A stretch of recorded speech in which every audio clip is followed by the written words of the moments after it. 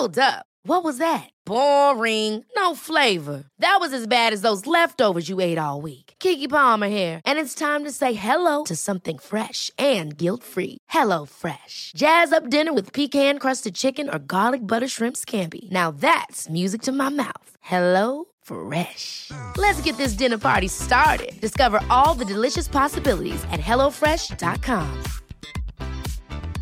Many of us have those stubborn pounds that seem impossible to lose, no matter how good we eat or how hard we work out. My solution is PlushCare. PlushCare is a leading telehealth provider with doctors who are there for you day and night to partner with you in your weight loss journey. They can prescribe FDA-approved weight loss medications like Wegovy and Zepbound for those who qualify. Plus, they accept most insurance plans. To get started, visit plushcare.com/weightloss. That's plushcare.com/weightloss. Hey, it's Ryan Reynolds, and I'm here with Keith, co-star of my upcoming film, If, only in theaters May 17th. Do you want to tell people the big news? All right, I'll do it. Sign up now and you'll get unlimited for $15 a month and 6 months of Paramount Plus Essential Plan on us. MintMobile.com/switch. Upfront payment of $45 equivalent to $15 per month. Unlimited over 40 gigabytes per month. Face lower speeds. Videos at 480p. Active Mint customers by 531.24 get 6 months of Paramount Plus Essential Plan. Auto renews after 6 months. Offer ends May 31st, 2024. Separate Paramount Plus registration required. Terms and conditions apply if rated PG. This is Forbidden Speech, the raw truth, with your host, Christina Rivera. In this Savvy Broadcasting series, we delve into hot topics affecting us all. With cancel culture and big tech censoring any opposing ideas and thoughts outside of mainstream ideology, it has become more important than ever that we tell the raw truth about everything from U.S. world politics, COVID, Christianity, and everything in between. We invite all points of view to come and share their perspective honestly and respectfully. Dr.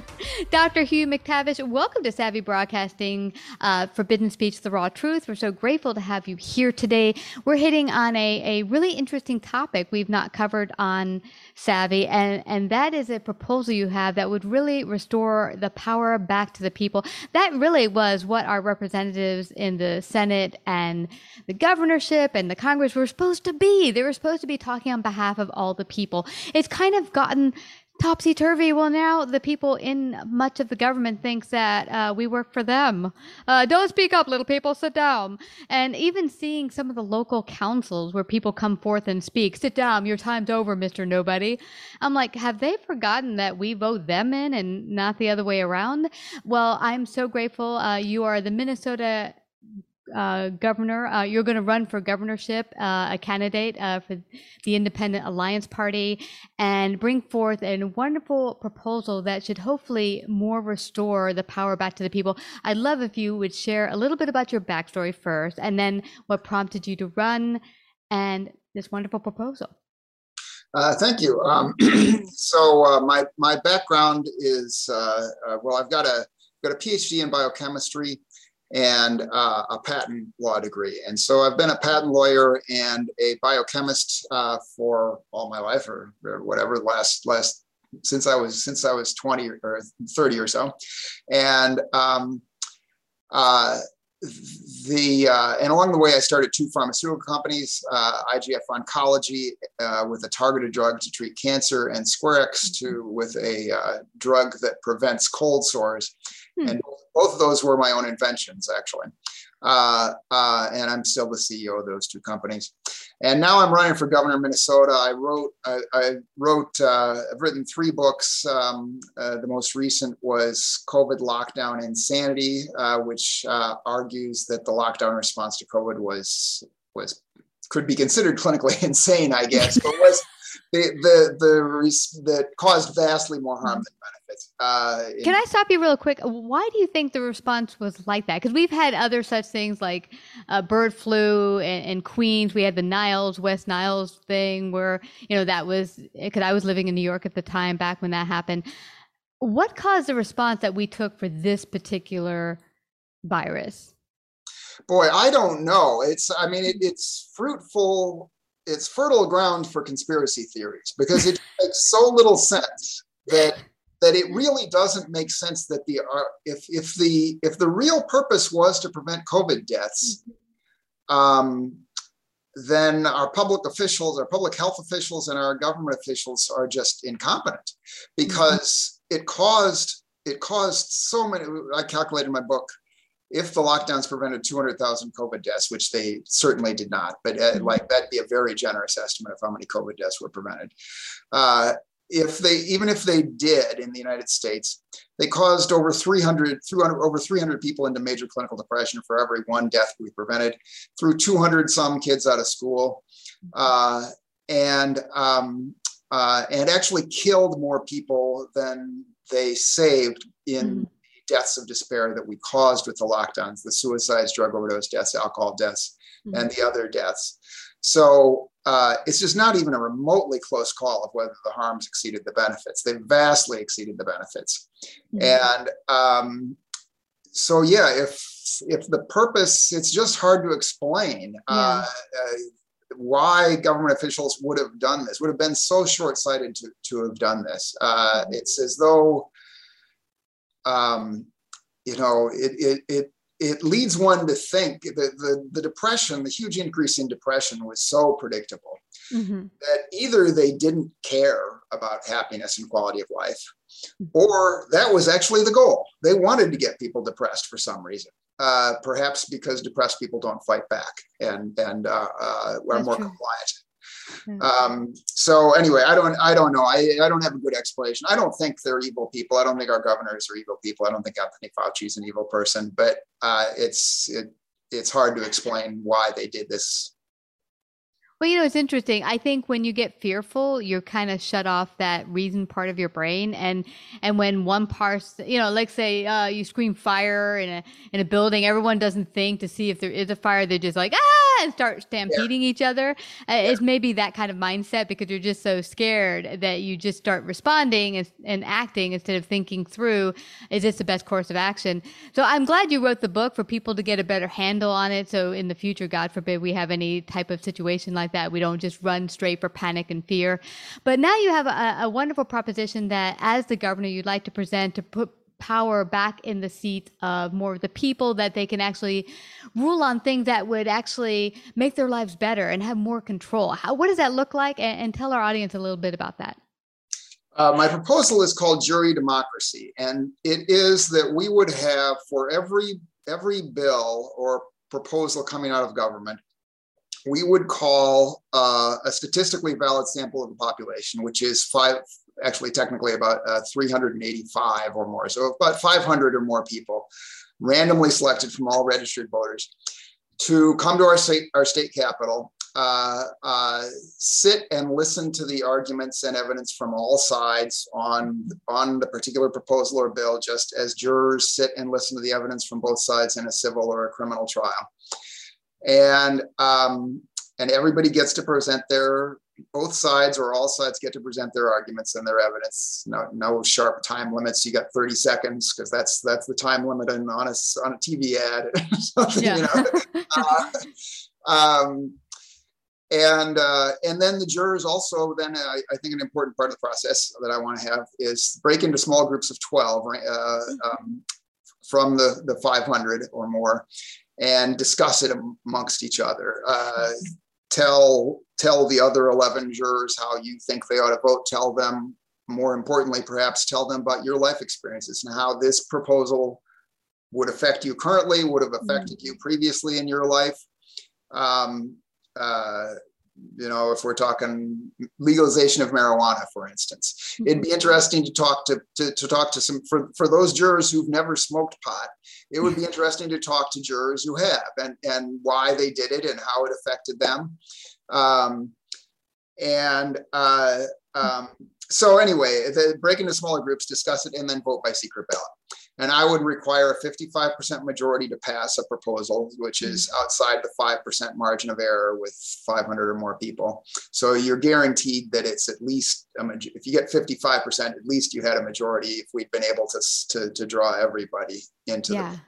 So one way that I think about this is, what would be the ideal form of government? The ideal form of government, I think, would be basically New England town hall democracy or Greek democracy. Every citizen sits and discusses a proposal and decides on it. Not a flip opinion, never heard anything about it, but you get to discuss it and the evidence, and everybody participates and decides on it. Yeah. And the reason we don't do that basically is we've got our lives to live. So we don't have time to consider every proposal. And it's also logistically impossible to have 350 million people get in the United States. Sit at a Zoom call and go over all. Yeah. So we elect representatives to do that job for us, and it's their full-time job to make those decisions for us. But with my jury democracy idea, we don't actually have to elect the representatives. We can randomly select citizens and to serve on a jury on a particular proposal, and you get the same result you would get if everybody got together and considered the same proposal. Well, yeah, I like the idea of having actual representatives that we vote for that actually go up there and vote on our will. But we've not seen that much of that happen, that people talk the good game, get up there, say all the perfect yum stuff that, oh yeah, I love that, I'm going to vote for him or her. And then they get into office and don't do any of it. So it's become topsy-turvy. Now, the only concern I had when I heard this proposal is I love the idea, but I know that, as you said, Americans are so busy. They're like, well, I don't have time to sit here and listen to arguments. And if I'm picked, well, by darn it, I'm going to try to get out of it because I don't have time to sit there and listen to a bill that could take days and days of my time. I'm not getting paid. How do we get people to realize that this affects your everyday life and it behooves you to want to get involved? Well, I would not make this mandatory as we do with civil and criminal trials. I'm not sure it should be mandatory in civil and criminal juries either, but for this, I would not make it mandatory. So if you don't want to show up and participate, that's fine, just as it's your right not to vote. It just means more power for the people who choose to vote, or more power for the people who choose to show up for the jury. So I wouldn't make it mandatory. I would like to pay people and pay them more than we do. In most cases, I think this should just be probably 2 days, probably for most things. One day to hear the evidence, and even 1 day in a lot of cases, but probably in most cases 2 days.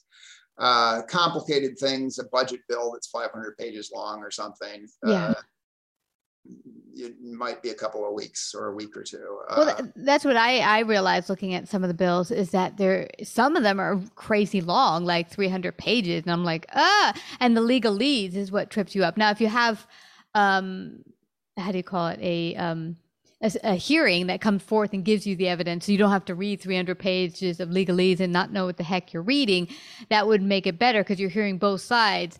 But do you know why also the bills are kind of complicated and so long when maybe you're talking on a certain issue? Why isn't it like just 1 page? Why are they so long?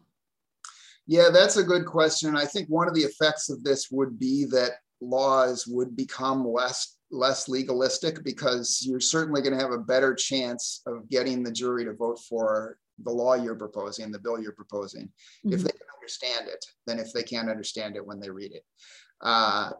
And also if it's relatively short than if you're asking them to read 300 pages or something. And so I think we would get one topic.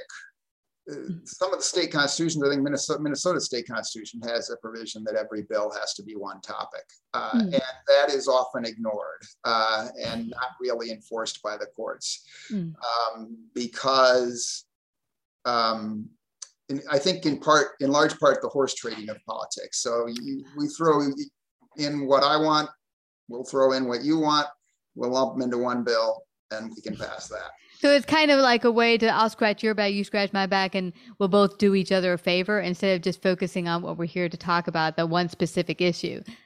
Yeah. They're trying to appease both sides. Yeah. So I think you'll get, to the extent you get that B doesn't have anything to do with A, with the jury, you'll just say, and that nearly every legislator, let's say, supports A but opposes B, or supports B and opposes A, and the majority of the population, one way or the other, they should stand on their own merits. And so let's have a vote on A, let's have a vote on B.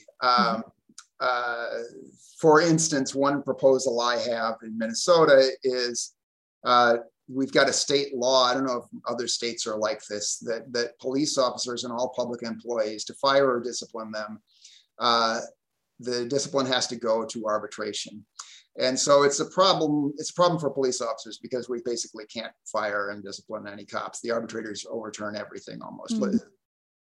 They literally really have to be charged with murder or manslaughter to be fired. Wow. So I would change that to make that at will, and have the police commissioner and probably the mayor and city council each have the authority to fire or discipline police officers whenever they want. Make police officers at will employees. Bargain for. Well, honestly, I think whatever job you're doing, whether it's teacher, police officer, corporate worker, if you make a mistake, you should be held accountable for the mistake itself and given reasonable, punishment for it. And that doesn't mean you get off scot-free. If you make a mistake, whatever the punishment might be for whatever mistake you make. So I think that's a great idea because you shouldn't get total immunity just because you happen to be a cop. Yeah. And so on cops, my view is it's not really that we need more or fewer cops. We probably need more because of the crime. It's gone up, crime lately.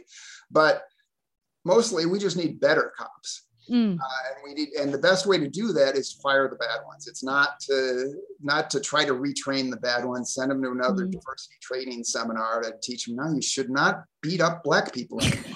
Or beat up anyone, period. I've seen a kid on the street. It was a small girl. She was white, but they beat her up because she wasn't listening.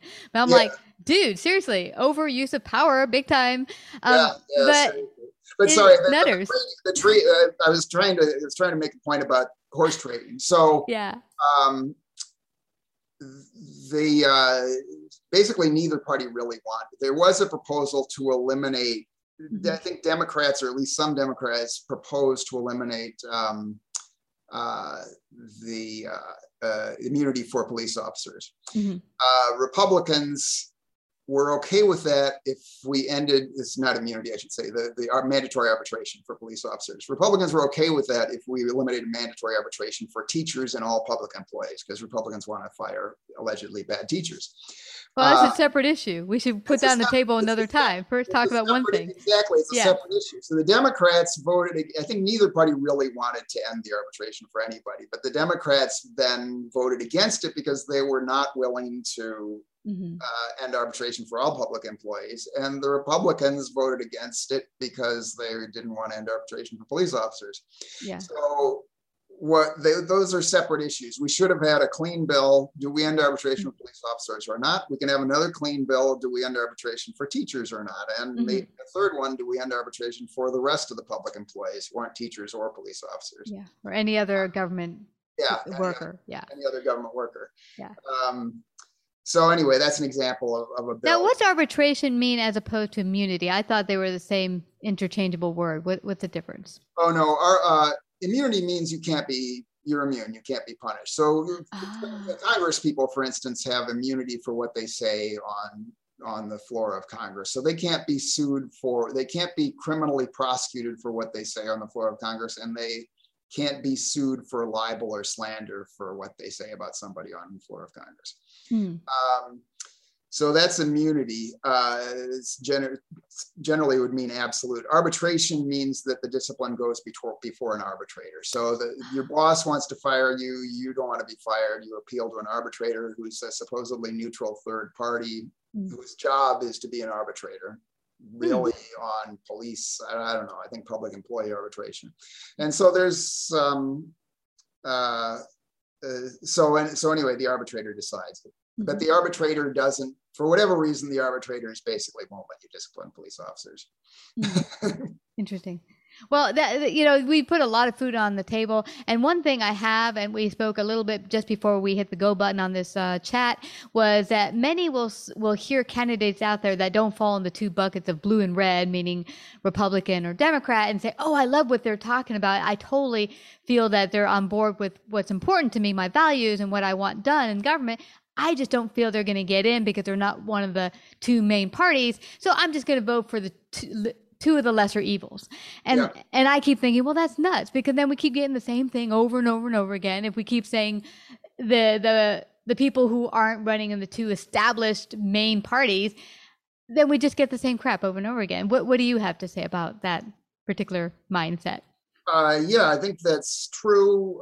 We've got what's called a first past the post system in the United States. Britain has it also, where you for each district, we lump candidates into districts or states or the entire. Well, we don't really have an entire nation even in the presidential election, but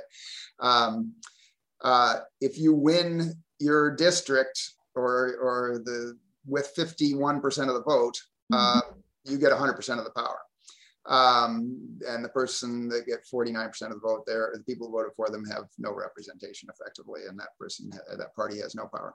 So there's other jurisdictions, most of them in the world really, I think, have proportional representation, where a party that gets 5% of the vote gets 5% of the seats in the legislature, basically. And studies have shown that's a better system. It's more stable. Countries with proportional representation are more stable. They're less likely to have the government overthrown, have coups. So that I would support proportional representation. I would support ranked choice voting is another innovation that's been proposed, where you would and open primaries. So we don't have a primary in Republican and a primary in a Democrat. In the Democratic Party, we have an open primary. The top 2 or 3 or 4 candidates move on to the general election, regardless of their party. Everybody votes in the same primary. Lisa Murkowski, I understand. I think Alaska has an open primary, and it helped Lisa Murkowski to get elected despite her opposition to President Trump. So she would have had a hard time winning a pure Republican primary, but with an open primary, she could win that. So yeah, I would have open primaries and then ranked choice voting. And ranked choice voting, I think there's a few ways it's done, but you would rank the candidates 1 through 3, 4, whatever, however many are on the ballot. And if first they count the first place votes, if nobody got to 50% in first place votes, they add your second place votes into your first place votes. And then I think if you're still nobody's still at 50%, they then add the third place votes. So that in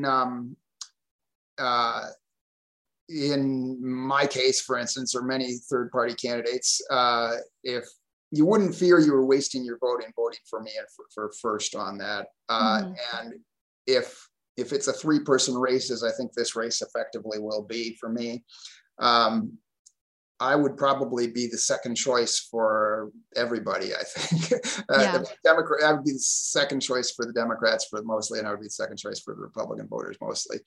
And if it's a reasonably equal outcome, I'd wind up winning with the second place votes as the ranked choice winner. So that would be open primaries and ranked choice voting would be a way to get less ideological candidates, more, and I think be a truer reflection of the will of people. Yeah.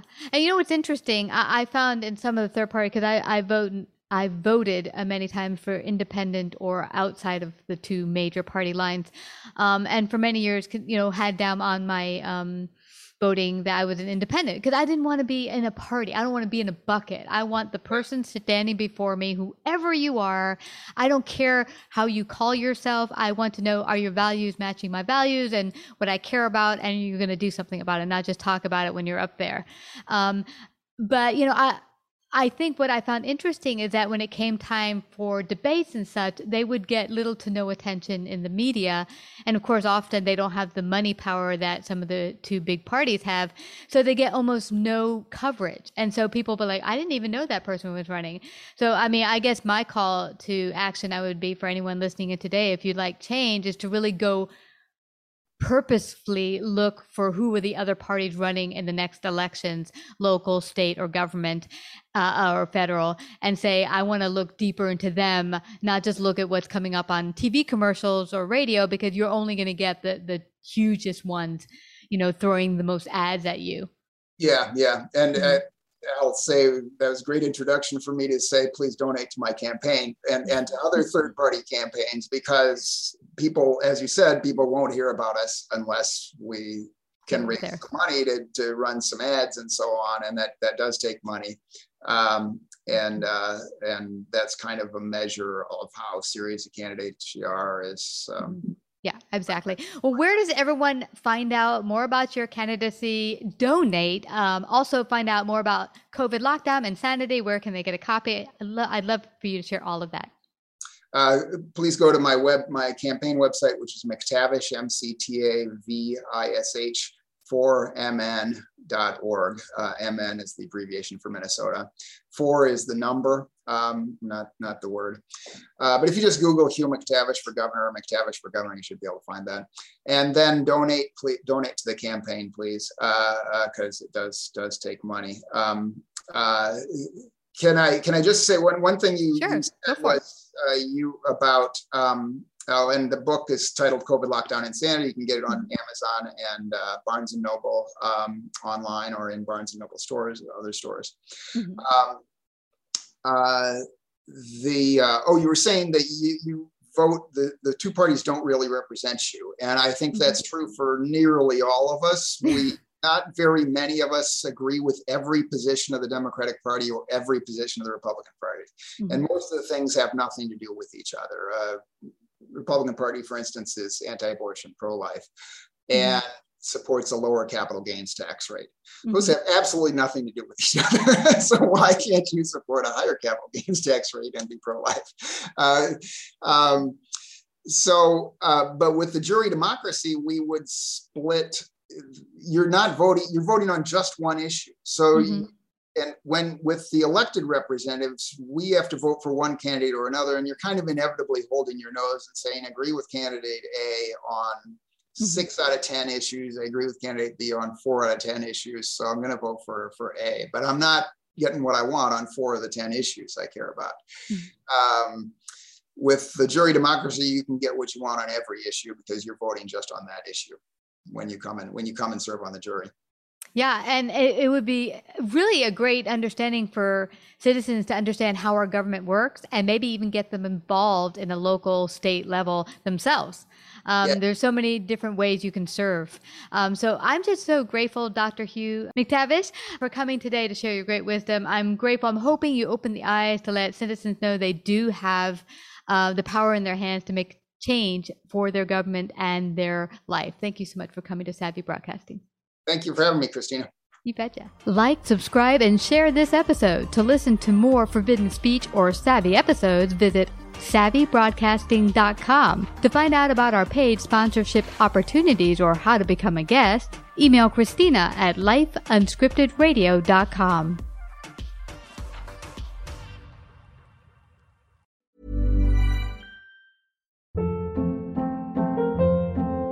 Hold up. What was that? Boring. No flavor. That was as bad as those leftovers you ate all week. Keke Palmer here. And it's time to say hello to something fresh and guilt-free. Hello Fresh. Jazz up dinner with pecan-crusted chicken or garlic butter shrimp scampi. Now that's music to my mouth. Hello Fresh. Let's get this dinner party started. Discover all the delicious possibilities at HelloFresh.com.